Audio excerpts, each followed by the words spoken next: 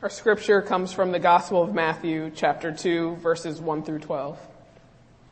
In the time of King Herod, after Jesus was born in Bethlehem of Judea, wise men from the east came to Jerusalem, asking, "Where is the child who has been born King of the Jews? For we observed his star at its rising, and have come to pay him homage."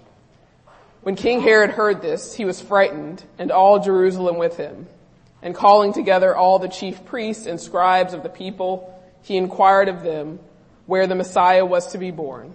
They told him, "In Bethlehem of Judea, for so it has been written by the prophet. And you, Bethlehem, in the land of Judah, are by no means least among the rulers of Judah. For from you shall come a ruler who is to shepherd my people Israel." Then Herod secretly called for the wise men and learned from them the exact time when the star had appeared. Then he went to Bethlehem, saying, "Go and search diligently for the child, and when you have found him, bring me word so that I may also go and pay him homage." When they had heard the king, they set out, and there ahead of them went the star that they had seen at its rising, until it stopped over the place where the child was. When they saw that the star had stopped, they were overwhelmed with joy. On entering the house, they saw the child with Mary his mother, and they knelt down and paid him homage. Then, opening their treasure chest, they offered him gifts of gold, frankincense, and myrrh. And having been warned in a dream not to return to Herod, they left for their own country by another word. This is the word of the Lord. Thanks be to God. I told the early service I had a 9th grade honors algebra teacher who was very quiet, white-headed, demure. We had to write every step of a problem out. And the way she held our attention was to talk in a whisper. So we all leaned forward in our seats. I am battling a cold today. I have 2 cups of hot tea up here, but you will help me out if you will lean forward in your seats. This is not a Bible-thumping sermon, thankfully, because I'll probably be a little bit quieter than normal. Let us pray. Lord God, may the words of St. Matthew, the words of W.H. Auden, and the words I offer in their wake give you glory today and draw you a bit nearer to our lives and in our world. In the name of Christ we pray. Amen. Nearly every year during Advent or Christmas, I pull down from my shelf a yellowed 1970s copy of W.H. Auden's For the Time Being. It is a long narrative poem that the British American wrote during the height of World War II, and that he labels a Christmas oratorio. I saw a dramatic reading of it in seminary and have been drawn back to it ever since. Like any good literature, the language is at times difficult to follow. Many of the scenes are heavy with angst and anxiety, but the reading is nearly always redemptive and hopeful. This year, as I knew I would be preaching on the wise men or the magi, I was drawn to give attention not to the familiar 3 kings who make the story so colorful and appealing, but rather to Herod the king, who was frightened when he heard from the magi that they had followed a star to his city of Jerusalem because a child who had been born there was King of the Jews, and because they wanted to worship him, to pay him homage. Now, it is understandable that no ruler whose job description includes being King of the Jews wants to entertain the possibility that a child born on real estate within his royal territory can rightly make the same claim. So predictably, Herod's reaction to the Magi is immediate and intense. He tries to trick them into telling him the exact location of the child so that he may pay the child homage as well. But the worship life of King Herod involves anything other than paying homage to this child. For Herod's real intention is to determine the child's location so that he can take steps necessary to eliminate the child.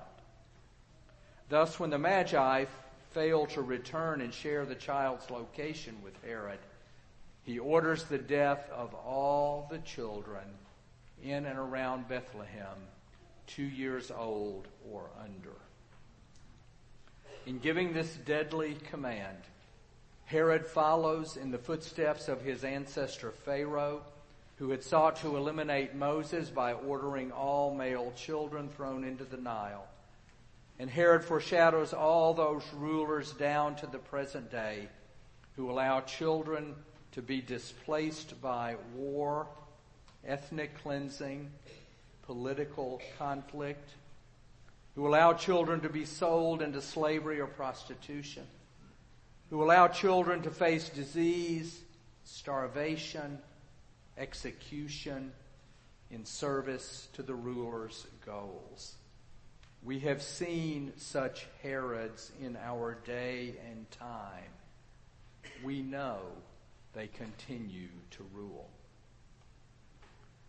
In many ways, Herod the Great need not have felt much threat from the birth of a child among a minority community within his kingdom. According to the historian Josephus, by the time the Magi arrived, Herod had governed effectively for over 3 decades. Installed by the Romans, Herod knew the importance of having good relationships with the Jews within his kingdom.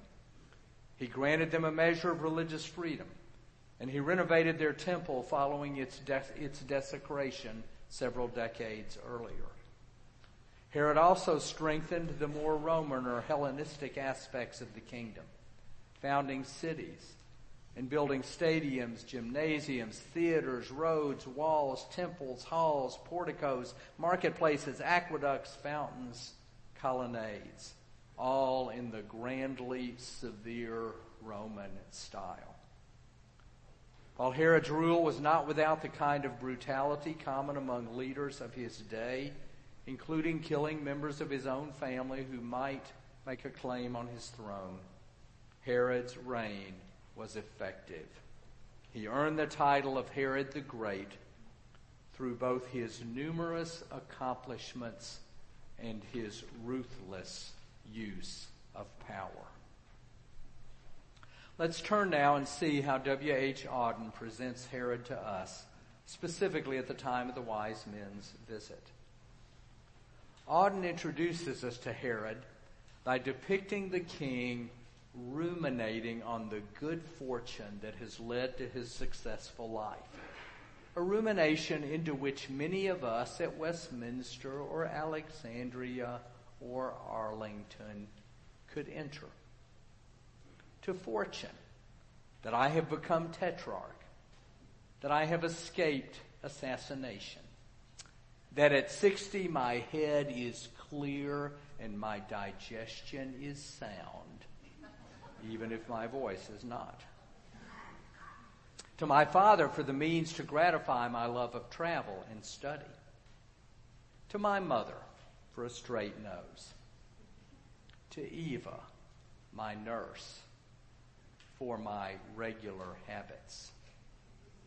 To my brother Sandy, who married a trapeze artist and died of drink, for so refuting the position of the hedonists. To Professor Lighthouse for his lectures on the Peloponnesian War. And to my secretary, Miss Button, for admitting that my speeches were inaudible. Auden then shows how Herod used these privileges that he inherited genuinely for the public good. There is no visible disorder, Herod says, no crime. Barges are unloading soil fertilizer at the river wharves. Soft drinks and sandwiches may be had in the inns at reasonable prices. Allotment gardening has become popular. The truck drivers no longer carry guns. It's been a long time since anyone stole the park benches or murdered the swans. There are children in the province who have never seen a louse, shopkeepers who have never handled a counterfeit coin, women of 40 who have never hidden in a ditch except for fun. Yet Herod says, in 20 years I've managed to do a little. Darkness has been pushed back a few inches. Yet Herod's sense of progress and control does not lead him to complacency. He remains on guard against forces that he considers to be superstitious and therefore disruptive of his society and his rule. He brags, inside this little civilized patch, it has been made unnecessary for anyone over the age of 12 to believe in fairies or angels or witches or warlocks or goblins or God. Yet Herod senses that superstition might once again be creeping into his kingdom. He mocks the prayers he imagines his subjects are lifting up to God. Leave thy heavens, O God, and come down to our earth, they pray. Become our uncle. Look after baby. Amuse grandfather. Escort madam to the opera. Help Willie with his homework. And introduce Muriel to a handsome naval officer. When the Magi show up at Herod's door and he notices an ecstatic grin on their scholarly faces, he knows that the forces of superstition are not far behind. Why couldn't this wretched infant be born somewhere else, he says? Why couldn't people be sensible? Why can't they see that the notion of a finite God is absurd? Herod then exercises executive privilege with decisiveness and dispatch.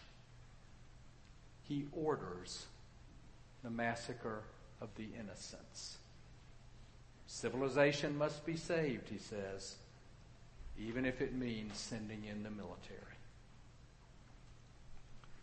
As we know from Matthew and from subsequent history, the slaughter of the innocents brings tears to parents, ancestral and contemporary. A voice was heard in Ramah, says Matthew, wailing and loud lamentation.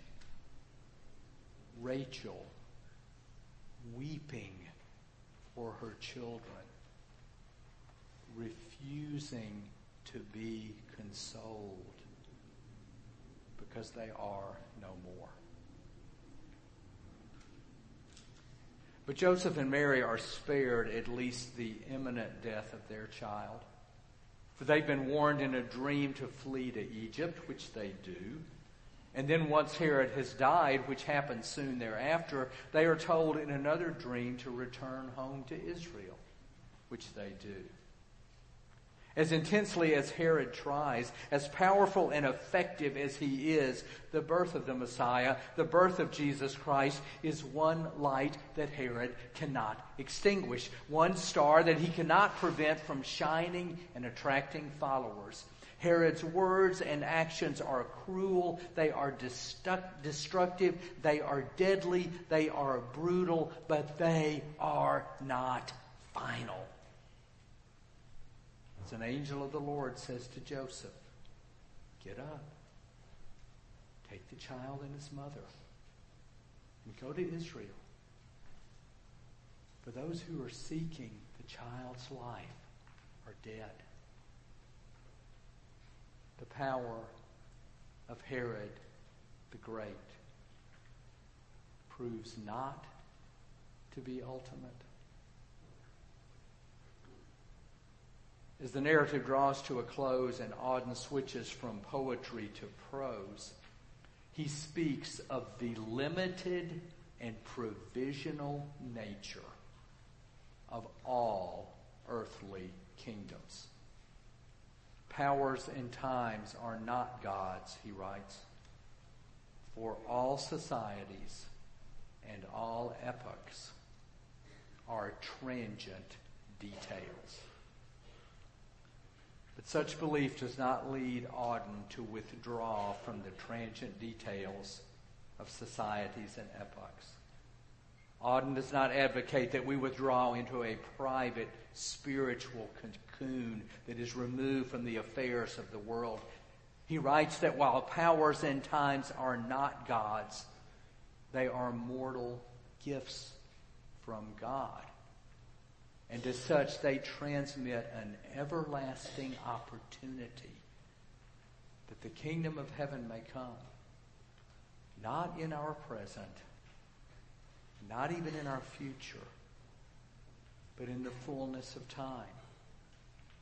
Through the birth of the Messiah, Auden calls us to live for the time being within our earthly kingdoms. In a famous conclusion to his work, Auden brings us back into the present. Well, so that is that, he says. Now we must dismantle the tree, putting the decorations back into their cardboard boxes, carrying them up to the attic. I did this yesterday. For the time being, here we all are, back in the moderate Aristotelian city of Darning in the 815, where Euclid's geometry and Newton's physics would account for our experience, and where the kitchen table exists because I scrub it. There are bills to be paid, machines to be kept in repair, irregular verbs to learn, the time being to redeem from insignificance. In the time being in which we live, the Herods of the world often rule. They often rule powerfully, destructively, with force and brutality that causes our hearts to shrink and our faith to shatter. But they do not ultimately prevail. Auden calls us to believe in the child whose birth drew the Magi to Jerusalem. He calls us to cast our lots with this king, this rule, this reign. Of this child, Auden writes, he is the way. Follow him through the land of unlikeness, and you will see rare beasts, and you will experience grand adventures. He is the truth. Seek him in the kingdom of anxiety, and you will come to a great city that has expected your return for years. He is the life. Love him in the world of the flesh, and at your marriage, all its occasions will dance for joy. My friends, the child Herod could not snuff out, continues to live. This child continues to lead us to put up and to take down our Christmas decorations. This child continues to lead us to scrub the kitchen table and learn irregular verbs. He continues to bring us together to this place of worship, to Westminster, Sunday after Sunday, weekday after weekday. This holy child continues to instill within us hope, sometimes fainting and fragile, but sometimes overwhelming, sometimes even hope against hope. but still hope. It is not Herod who lives. The child who lives is the one over whose birth the star settles, the one whose birth draws magi from their precincts of learning and shepherds from their fields of labor. Rulers, cruel and humane, come and go. Societies and epochs are transient details. It is Christ who lives, not the Herods of the world, not even the Herods of the world thought by themselves and thought by others to be great.